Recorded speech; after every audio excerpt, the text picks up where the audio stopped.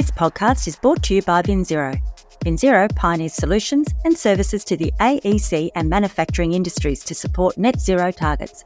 Visit vinzero.com to learn more about how organisations design, build and solve through digitalisation. From VinZero to you, welcome to our Think.Future podcast series. Each week we'll share conversations with industry leaders from around the world to find out how they're thinking future. Subscribe to VinZero Think Future for access to more episodes, interviews and profiles. Ashish Rakheja is partner at AEON Consultants with a postgraduate degree in thermal engineering. With over 30 years as a consulting engineer, he specialises in high-performance buildings and has been actively involved in leading design activities of electromechanical services for 10 net zero energy buildings, 2 net zero water townships and over 80 platinum-rated green projects in India. Ashish is spearheading the green building movement in his capacity as Chairman, Technical Committee of the India Green Building Council, and he joins us today to talk about the advancements in the India green building movement. Welcome to the program, Ashish. Thank you, Anthea, and happy to be here. Ashish, you've been one of the pioneers for the green building movement in India. What have been some of the significant milestones or historical developments that have really shaped the movement's progress in your country? I've been part of this green building movement right from the day one when it started. In fact, the first green building that came in India, I was fortunate that I got associated with it as a designer. So I was an electromechanical designer on the project. It was a small 20,000 square feet building coming up in one of our most progressive states of India. And that was also the headquarters of the Indian Green Building Council. So IGBC was formed in 2001 and this building came up in 2003. None of us could understand the importance of the building at that point of time because, we just took it to be our first green building.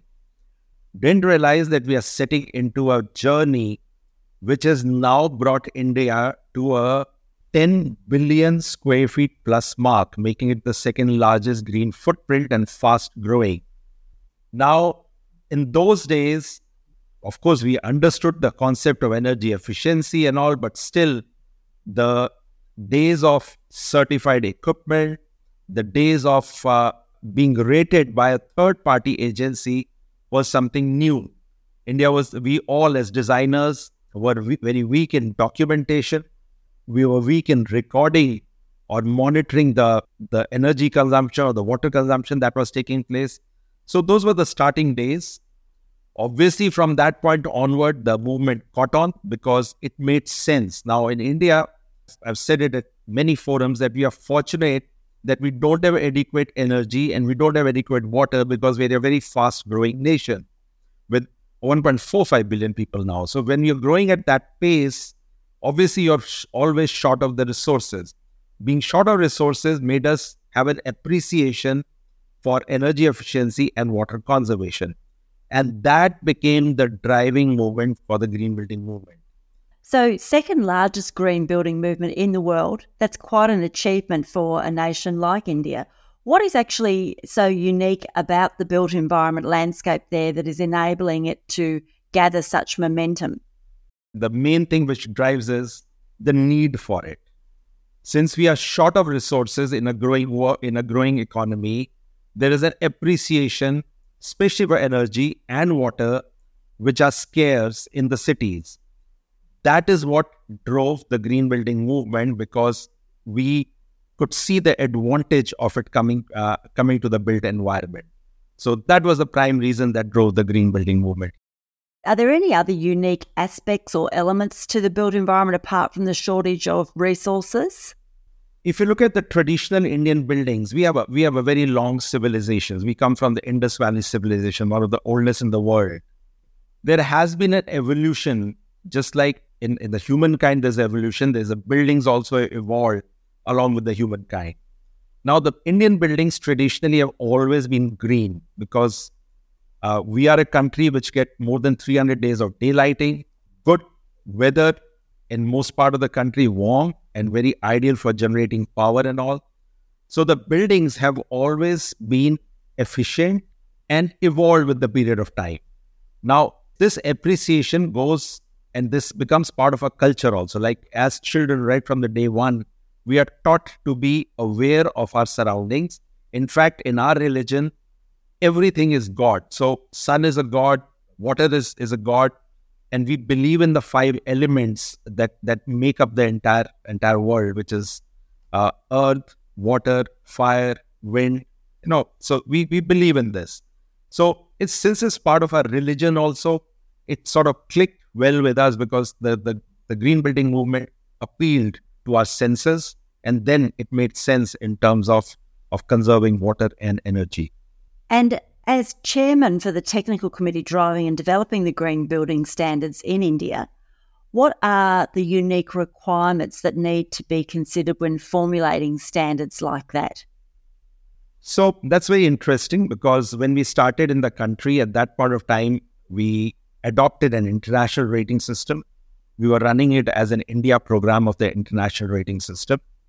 But we slowly realized that the pace at which India is developing and the variety of buildings that we are building, just having a one rating system, one size fits all is not going to work. Also, we wanted to get the stakeholders involved. So at that point of time, we decided to diversify our rating system. We developed our own rating systems, starting from offices, to hotels, to hospitals, to airports, to metro stations. Every place is unique and you cannot just apply the one rating system there. So what we did was we involved the stakeholders from that part of the community. Let us say when we developed this rating system for metro stations, we got the metro rail authorities involved there who sat with us and gave us an input that, look, this is what is important for the metros when you do a metro network. So we developed the rating system around them. There was a buy-in from the stakeholders. When there was a buy-in, automatically the adoption became easier. Similarly, it happened in railway stations. India is currently on a railway station modernization spree. We're talking about 100 plus railway stations being modernized. And if we are able to push them green, then we're able to do a responsible construction. Again, getting the stakeholders involved and making that happen. So that's been the key of the green building movement in India is the stakeholder involvement. They buy it and then the volumes start coming in automatically because they believe in the rating system appeals to them. And with the rating system, I assume that there has to be consideration around some of your unique climate conditions in regards to formulating those ratings.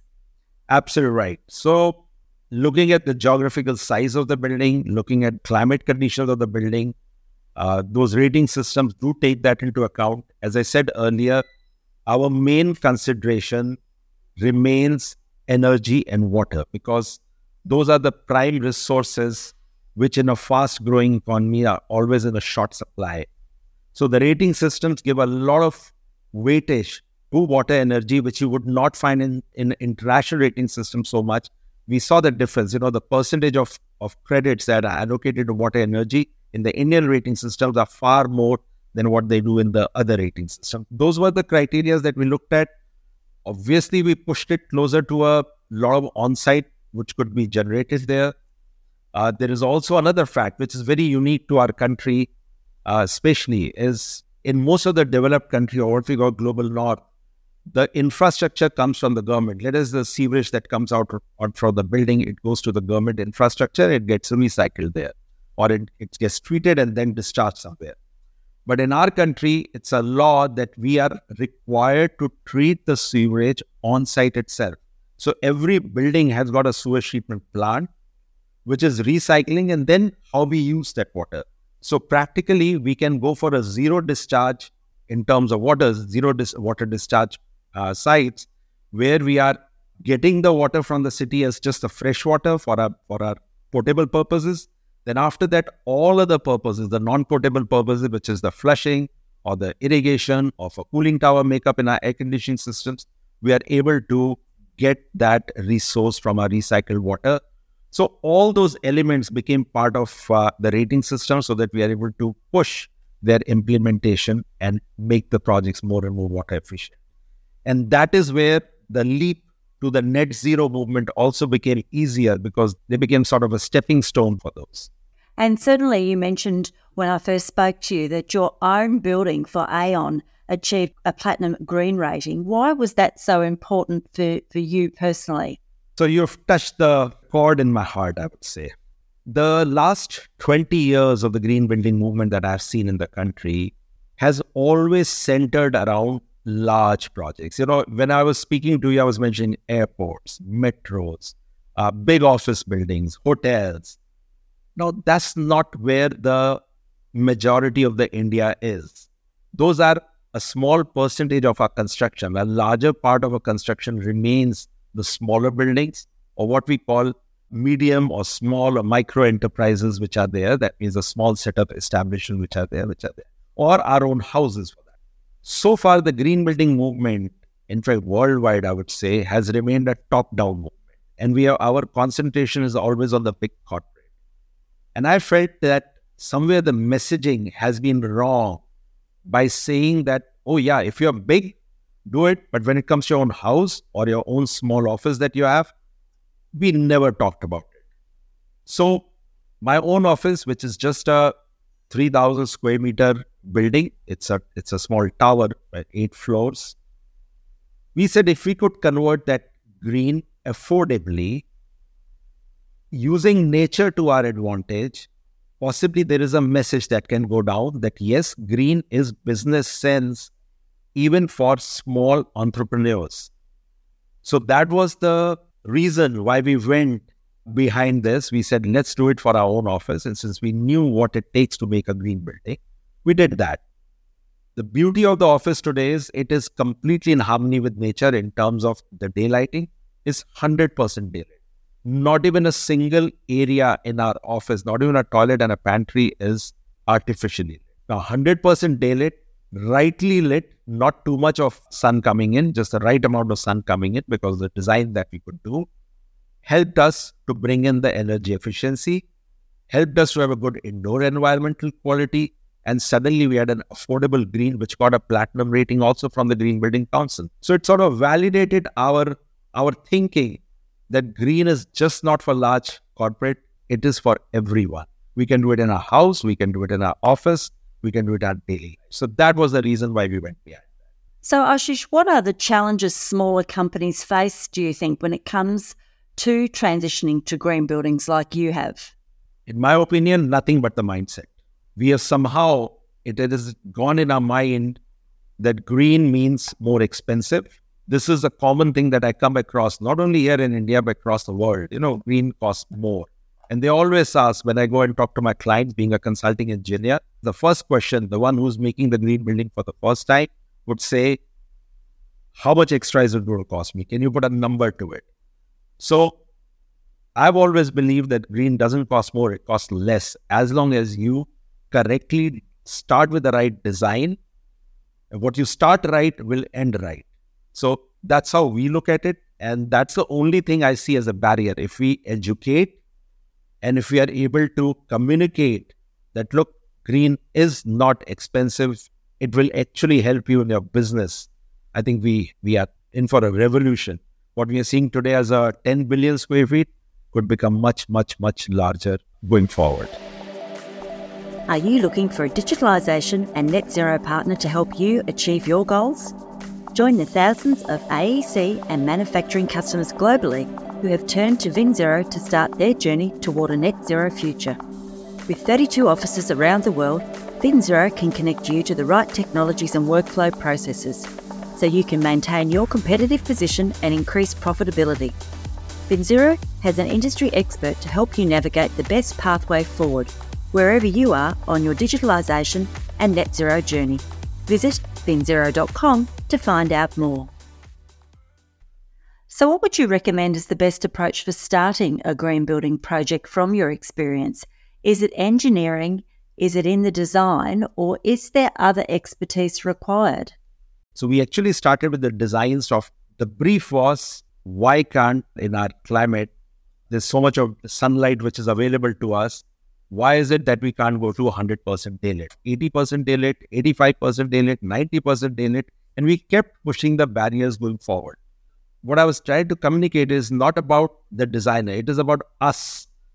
If we ask for something, the designer will give that solution to you. It's where we stop, the designer stops. So if you push the envelope, so if you're clear, if you have a clear understanding what the green is all about, green is not about buying a green rating for your building. Green is about pursuing something that you're harmonizing with the climate. It works well.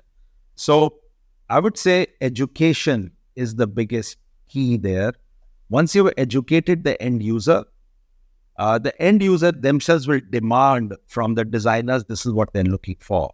The solutions are plenty available in the market, whether they are engineering solutions or the product solutions. World over, those solutions are available. But how do you apply them is a challenge. And that's where I think education of the end user would be an important factor for me. So education is important for understanding efficiency and functionality in design. What about in terms of for material usage? What are you seeing there? One of our biggest thing is, as we are urbanizing at a fast pace, the air conditioners, which used to be out of reach, today are an aspirational thing and they're becoming part of life. The rate at which the air conditioners are being added is absolutely is gone through the roof. It is predicted that by 2037 or 2035, we'll be buying an air conditioner every few seconds. An air conditioner would be bought. So given that pace of affordability, and considering that, in a warm climate, air conditioning is important, the government came out with a star labeling program for the air conditioners, which is 1 star to 5 star, 5 star being the most efficient. And its implementation was purely driven through education. So when they educated the client that, look, the 5-star air conditioners will give you a payback in this much period of time as compared to a 4-star air conditioner or 4-star versus 3-star air conditioner, suddenly the exponential rise in the sale of a 5-star air conditioner has overtaken everything. And we have the purpose being served that you have an efficient air conditioners being sold by people at their own will without being forced into it. So that's why I keep saying the education is an important element. So Ashish, what are some of the notable trends that are currently emerging in the built environment sector, particularly in relation to the clients of AEON Consulting? So I've been a big believer in a net zero movement, and I started speaking about the subject from 2010-11 onwards. I remember at a time when I got on the dais, in fact, we had designed our first net zero energy building at that point, and that was the first net zero building for India. It was a small 15,000 square feet demonstrative building for a German client here in this part of the world. And when I started presenting that case study, I still remember I went to a conference on the dais when I presented. They said, okay, the audience was like, okay, this is good, but this is not real. This is still something which some crazy client would want, but this will not be the norm of the life. In fact, as part of the Indian Green Building Council, being a technical committee chair, I chaired the net zero energy rating system also. When we came out with the net zero energy rating system in 2018, from 2018 to 2020, we had just 9 buildings that registered for it, just 9 buildings. From 2020 till 2022, last year end, we had more than 100 buildings that were pursuing the net zero energy rating. That's been the biggest landscape change that we have seen. And suddenly, the thing that I've been talking about for last over a decade, the net zero, the client started understanding that the importance of it. So today, high performance buildings, the buildings which are aiming for net zero performance, that's what the clients come to us today for. They have recognized AEON as a brand which focuses on efficient buildings. Whether it's energy efficiency, whether it's water efficiency, they'll come to us. And that's why we have several net zero energy buildings under design, several net zero water projects under design. So that's what is happening. So it's been a sort of a recognition of the effort that we've been trying to push the Indian market for last over a decade. And it sounds like you're making some quite substantial inroads. So as we close out today's conversation, what is it that excites you the most about the future built environment across India? So I'm quite excited about the entire world talking about decarbonization. even though as a country we have given our commitment that by 2070 we would decarbonize, one can say we've got nearly 50 years ahead of us. But I still believe, and I strongly believe, that this is one planet and it is an integrated world. It cannot happen if part of the world is going to decarbonize by 2040, 2050. India can comfortably afford to stay back and say that 2070 is our target. Number two, by 2030 to 2032, India would be the third largest economy. You cannot be such a large economy and still say that we can decarbonize by a later date. Now, having said that, I read somewhere that we are in India constructing at the rate of 1 Chicago per year. That means there's a lot of construction happening, and that construction is driven by the fact that urbanization is taking place, and just a 10% urbanization is resulting in this 1 Chicago a year. And if we were to urbanize at the rate what the developed countries are, you can imagine the amount of construction that will happen here. Now, with that, the embodied carbon, the operational carbon, everything is important to us. And while we are constructing, if we have to truly decarbonize, we need to be aware of the embodied carbon issues. Going forward with the last stock of building, we need to be worried about the operational carbon issues. And that is what I feel is the biggest drive that we have from championing or for being in the forefront of the net zero energy, net zero water movement. My own drive today is to lead into the decarbonization. I do a lot of talks. My company gives a lot of materials out in terms of what the decarbonization means for our construction industry. How can each one of us contribute? And that is where it brings us back to the office that we spoke about, the AEON corporate office. Not only being a platinum rated building, we are taking it to be a net zero energy building. We are working in that direction by constantly bringing down our consumption. And we have also gone ahead and mapped our scope 1, scope 2, scope 3 carbon emissions and looking forward to decarbonizing our own business so that we can showcase how the small businesses also can make a large difference collectively. So that's what is driving me today, Anthea. Well, Ashish, thank you for coming on the program to provide some valuable insights into the green building movement in India. It's been great to hear your passion for the movement and your hopes for the future. Thank you. Thank you so much. It has been a wonderful opportunity to talk to the international audience about what's happening in India and share the story here. Thank you so much for the invitation. This podcast was brought to you by VinZero. VinZero help the AEC and manufacturing industries keep pace with digital change and achieve their technological and sustainability leadership goals. VinZero is a company that cares about creating and building a better world.